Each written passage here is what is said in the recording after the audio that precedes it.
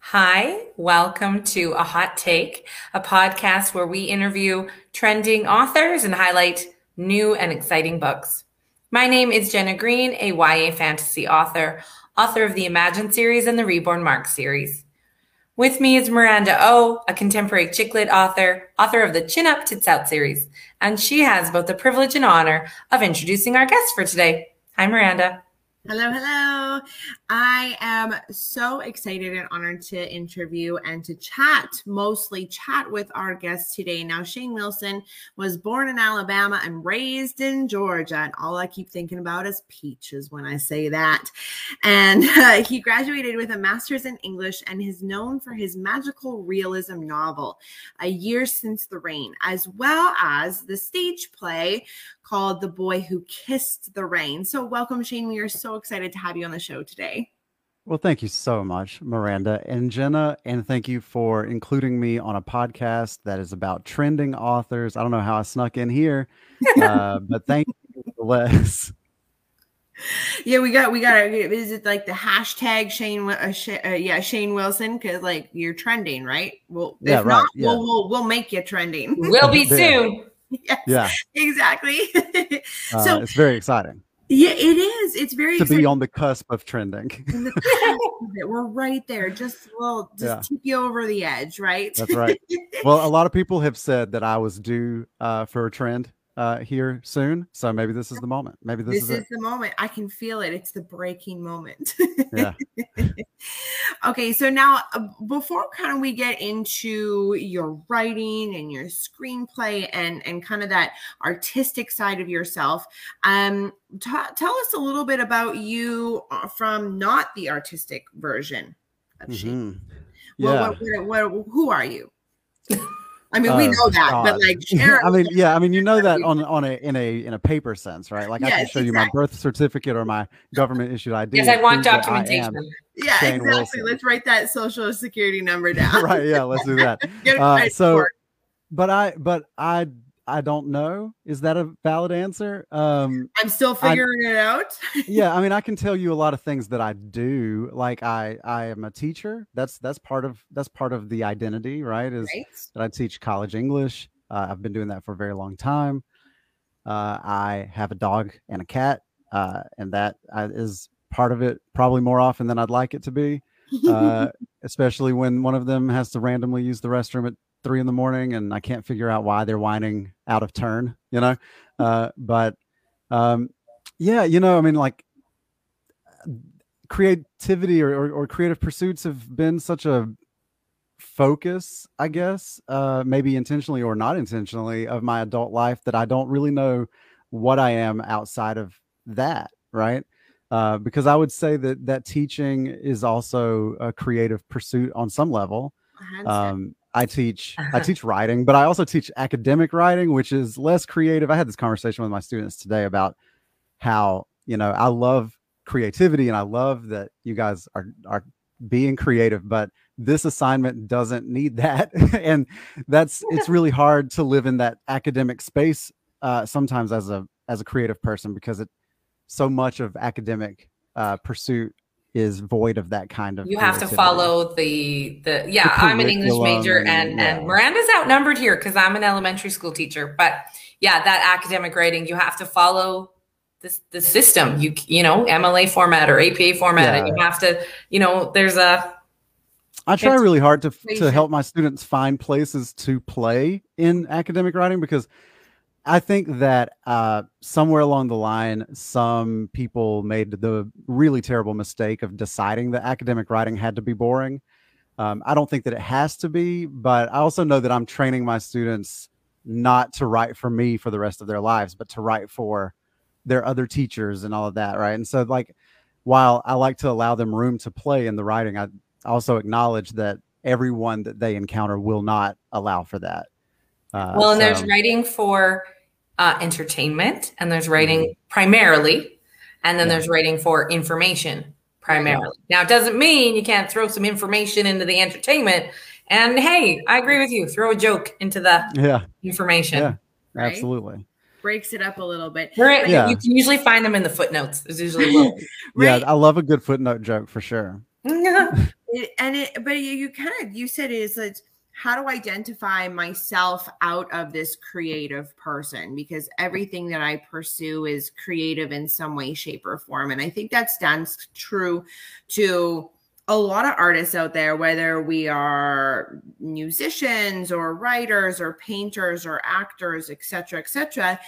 It's, you kind of always gravitate to that type of activity or I mean, arts in all types. And then you're like, okay, well, that is kind of my identity. And it's cool that, you know, that you follow suit. And it's like, even though I'm a teacher, it's still a creative aspect. And I drive pleasure from it.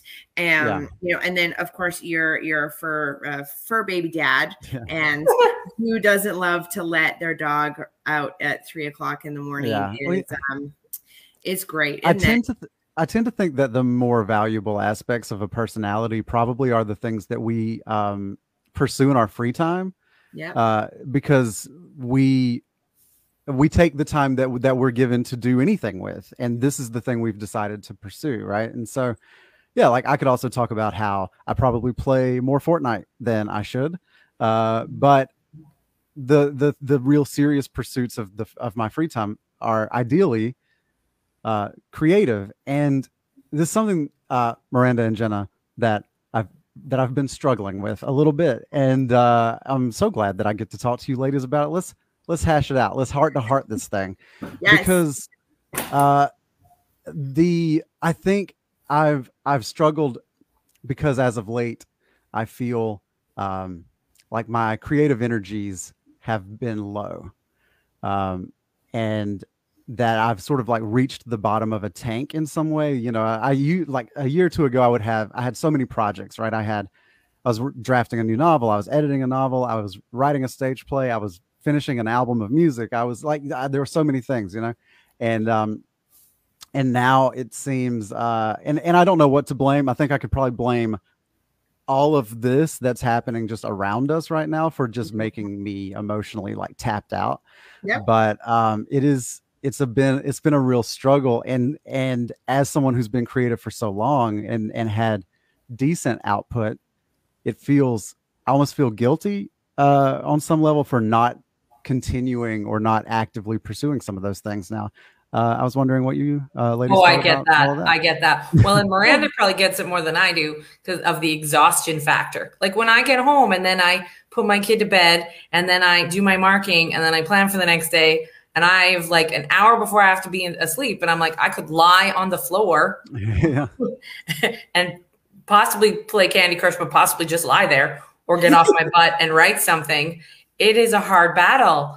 And Miranda with a little baby. I don't even know. You're just covered in drool all the time. So, I get puked on probably like on average twice a day. So today was spaghetti bolognese. It was great. So wearing black for a reason. Right. But you know what? I'm glad that you brought this up, Shane, because I have been thinking a lot about this lately as well myself. Besides being a new mom, there's so much going on in the world and so much going on in social media and the news. You know, you turn on the TV, you open up a browser on your computer, you even open up a browser on your phone, and it's hammering all this negative news. And it doesn't bad news, right? And it doesn't matter how fast you scroll through it to find the next positive thing or the next funny video or whatever it is, we're still absorbing that in some sort of capacity. And even though we're not consciously reading it and taking it in, our subconscious is still absorbing that. And I think it drains our life cup. And I think as artists, we go through this kind of up and down, ebb and flow type thing, where last year I was in the same spot. A year and a half ago, before, you know, choosing to start a family, I had so much on the go. And now I'm like, okay, let me just get through the day.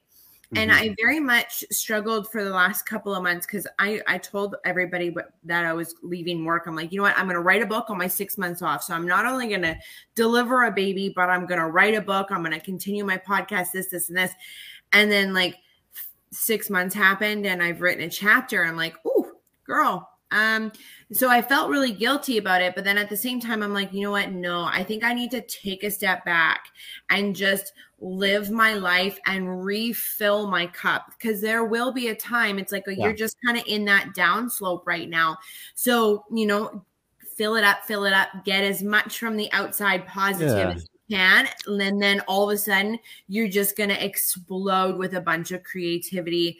Could be next month. It could be in 6 months. It could be next year, but you know, to never kind of feel guilty if you're ever in a down spout. I think that's just kind of the natural process and balance of life, especially in the creative world. Yeah, it's interesting because like the ideas are there. You know, that like I have the ideas, but the execution is something that I've been very good at and very consistent at, and I just have no get up and go, for lack of a better word, to do it. I'm like sitting on edits right now for my publisher. They're probably like ready to get those back. You know, I've had them for way longer than I ever normally would have. And I know I'm like every Sunday, I'm like, oh, you know, I could like go in there and spend a couple hours on that and get that done, or I could not, and just like, and not feel any better about myself because I avoided it, and not feel any more productive, and not do anything more productive, right? Just not do anything. And that would be fine. I do understand, or at least I believe that the human machine only has so much emotional capital available to it at any moment. And in the last 5 years or so, we've been bombarded by traumatic global experience after traumatic global experience, to the point that we don't even have a moment to grieve the hundreds of thousands of people who have died. Like we don't even have a moment like to think about that and process this massive tragedy on a global scale, because we're dealing with the next thing. Yeah, I'm still trying to process March from like 2020, let alone what happened yesterday. Yeah, and it creates this really oppressive backlog of emotion. I've been calling it emotional congestion. Yes. I like that. Yeah, emotional congestion is a term that a friend of mine in college came up with, and it's very reminiscent of that what we were talking about back then. This idea that everything is just backed up, and I think now it's because there's just so much of it that it's clogged up the system. And I think that emotional capital is directly related to creativity. Yes. And if you don't have the capital to spend on that pursuit, then you're probably not going to do it. And right now I'm just kind of like trying to feel my way through what a lull in that process looks like, you know? And every project tends to go through its own like journey. Yeah. Like I've written some books that took me like 12 years, and I've had books that have popped out in like 3 months. And there's one, you know, like even a book in itself will go through its lulls, and it's like you could be writing like 10 chapters that fly out within 5 hours, and then it just stalls. And you're like, story, you know, and you're looking at the characters going, you were writing this thing by yourselves. I barely had to participate. Now you just, you need a break. Okay. I'll just wait you out. Oh, okay. Muse, let's go. And you just, sometimes it's what it is. And you're just like, no, I'll wait till you're ready. Like it's an interesting thing. Kind of hard to like analyze, but that's just what it's like. Yeah. I still believe that the best way to be creative is to show up every day and do the work. But I think the question that I've just been faced with on many days in the last couple of years is, what do you do if you don't have that energy to show up that day? You know, does that make you less of an artist? I don't think so. It probably makes you more of one, if anything. Yeah, probably. Right. Like the struggle, I mean, it's all a struggle, right? And on some other level, it starts to feel like, oh man, like why am I like so worried about my little stories, right? Like think about all the other stuff. Like it seems that it should outweigh this thing that is incredibly important to me, but it also feels so tediously small, right? In light of everything else, yeah. But when everything else goes to, we turn to artists. Yeah. Yep. That's where we get our solace. Yeah, we do. We escape in music. We escape in books. We escape in binging TV shows and movies, right? Yeah. It's funny that you should say like emotional congestion, like I feel like it's part of the creative process to take the days off, simply because, showing up doesn't necessarily, to me anyways, and this is kind of what I've learned about, talking to other writers over the years, is showing up doesn't necessarily mean showing up to the computer, opening up a Word document, and actually typing words. Showing up maybe means just mindfully thinking, or maybe even not even mindfully, just thinking about it in the back of your mind, going, you know what, I'm going to build on a character, or maybe build on a scene, or build on an idea. And it doesn't have to be very productive, but at least it's sitting in the back of my mind and kind of the gears are working. And I'm binge watching a TV show, and I'm like, oh, that it's likens to something that I want to write about, or there's a connectivity or a relatability. And still, like, that could be part of your creative process. It's not like you're going to be copying the TV show you're binging. Right. You're just processing it, going like, I like this idea. Maybe I like the way that the characters interact, or I like the back setting, or I like how, the writer went and chose to, use the point of view of the story. I definitely think that that's something that we often miss as giving ourselves credit for, but we should, and we definitely deserve to, because there's a lot of people that just binge watch mindlessly and don't ever think further than that. But I think as artists, we're always watching or reading or listening and trying to connect something to our next piece, or to a piece down the road. Right. When I'm stuck, I go for a walk. And my husband gets frustrated because sometimes my walks are an hour and sometimes they're 4 minutes. And he's like, what kind of walk did you do in 4 minutes? I'm like, sorry, an idea came. And I'll write a scene, go for a walk. Sometimes it's like I'm gone for a while. And sometimes I'm like, I barely got my shoes on. For a little while, playing the guitar was my walk, right? Like if I got stuck, I would just play the guitar for a little while, and then that would loosen up the brain some. I believe that, and this is just something that I've been reflecting on over the last little bit, I think that's such an important part of my process as a creative is the lived experience, right? Like you were talking about, like consuming television, and you sort of like, it can be a case study and narrative, and you can learn some things from that. But I also think that for me, at least, it's so important to get out there and mix it up with the world. And there's just been so few opportunities to do that over the last little bit. And like, that's where I mine ideas, right? Is through like experience.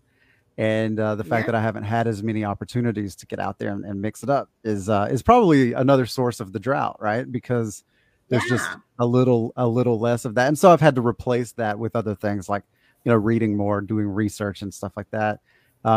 It's a little disappointing because I had just started like playing in a new genre when like the fatigue really hit me.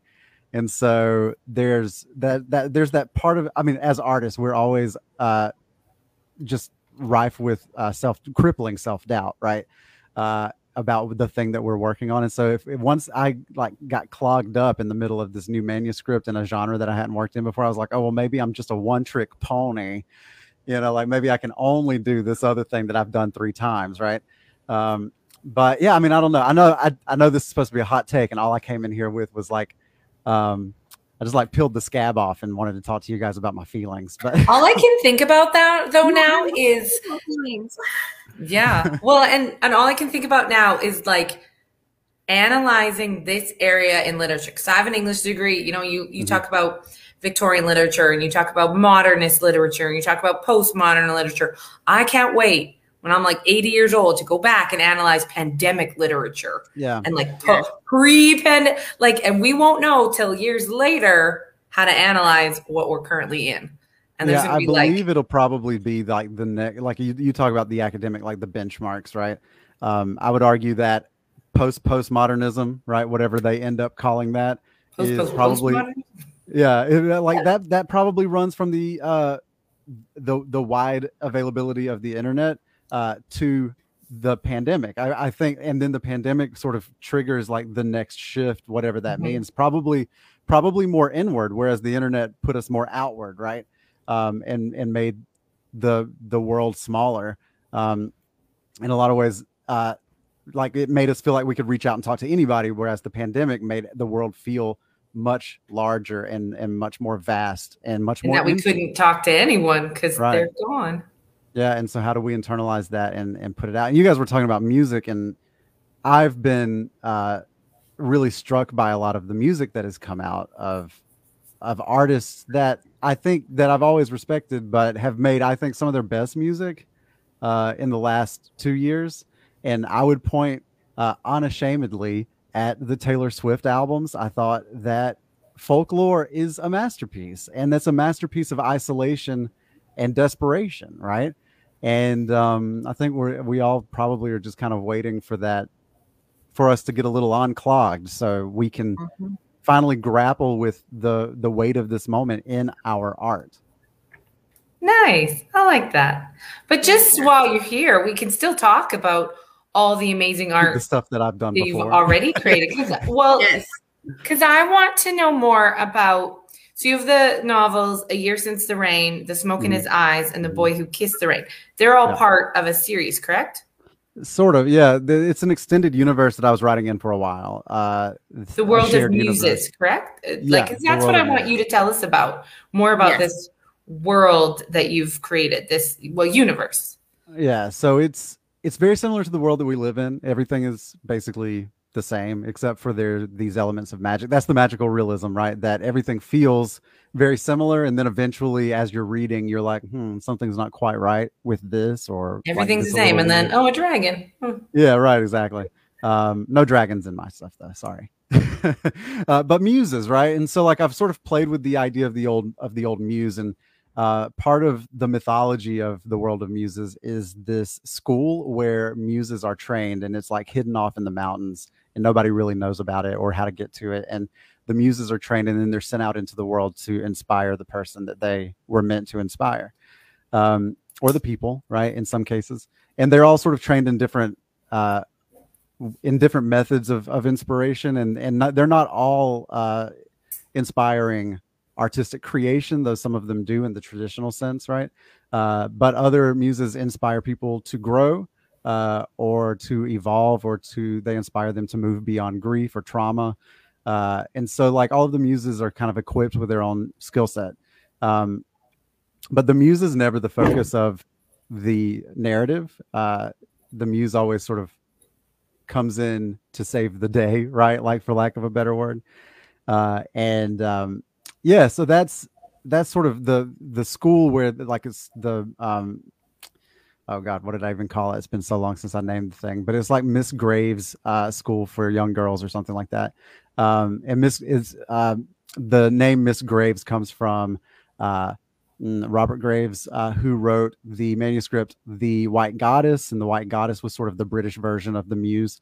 That's sort of like where all that, like, stupid literary illusion stuff comes from, right? But regardless, like, all of the muses in the universe attended this school, and then they've, like, gone out.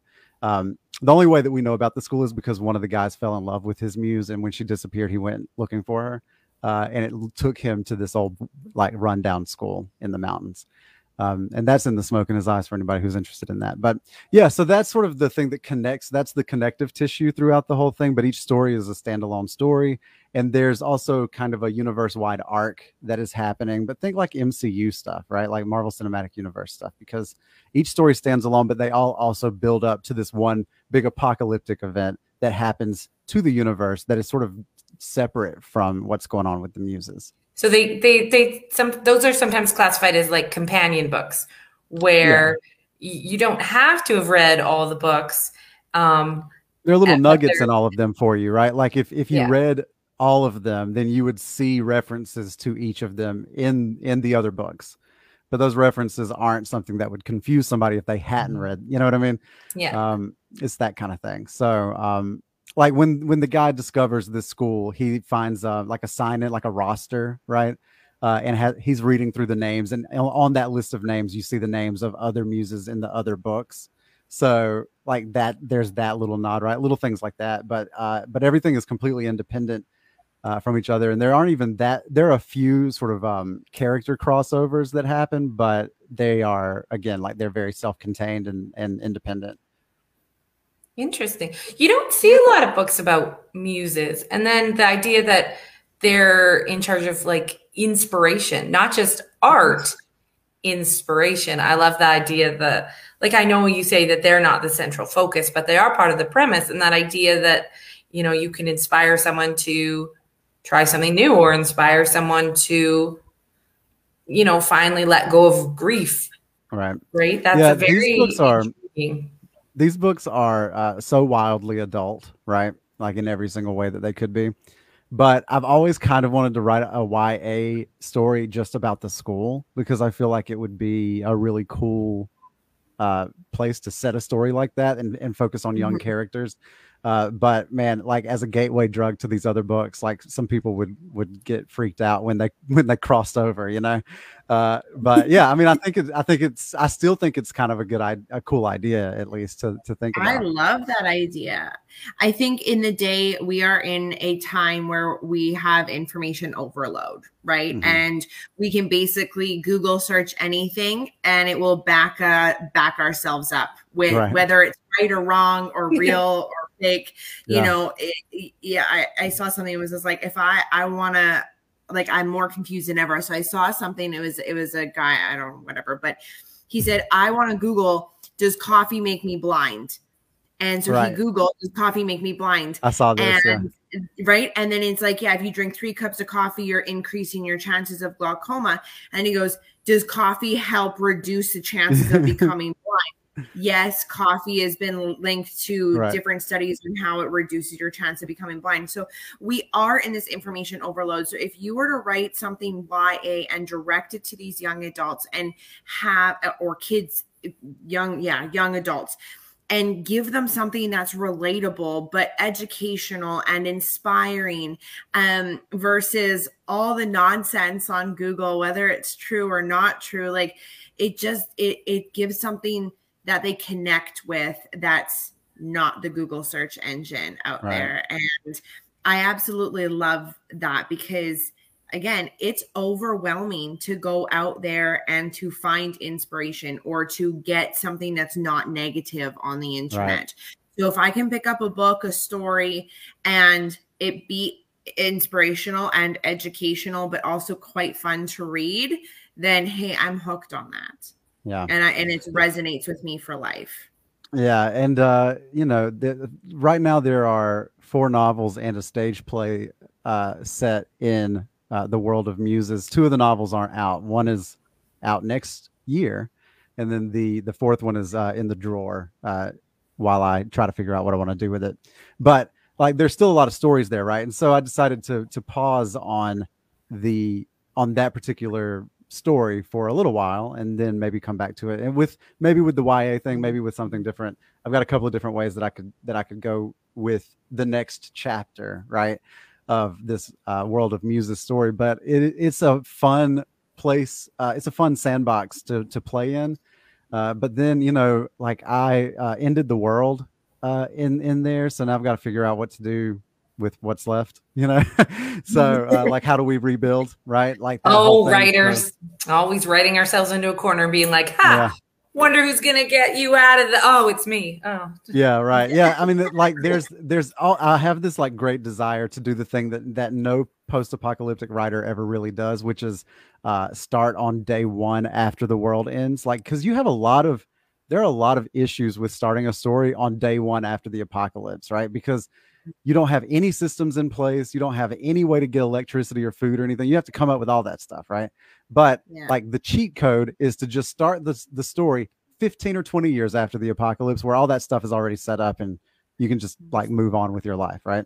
You know, but the positive thing about, you know, taking on that challenge to write about day 1 after the apocalypse is that if you do, I'll be more ready for the apocalypse. Yeah, you will be prepared. You know who I'm calling in an apocalypse? Right? Yeah, the guy that pretended the guy that LARPed the apocalypse in his novel, right? Like, just make sure phones can work, because otherwise we're right. Yeah, that's okay. We'll just head towards Georgia. I don't know what direction it is. It's south. Just head south. Yeah, but don't go to Georgia, because I feel like in the apocalypse those people would be dangerous. I'm in North Carolina. He's heading south or north. We head south. We'll meet in the middle. Yeah, let's meet in let's see, what seems like a nice place? Montana? Yes, Yellowstone. Hello. Sorry, just finished watching. Well, I don't have to drive that far. That's an hour and a half. Unless the reason that we have an apocalypse is like the Yellowstone super volcano erupted, then we probably need to go somewhere else. Yeah, or we're all dead anyway. So we're hopeful thinking here. Yeah, right. That's a great note to end on. Post-apocalyptic survival notes. But also we were talking about connections and reaching out. So what if people have been absolutely inspired by everything you said today? Where can they locate you?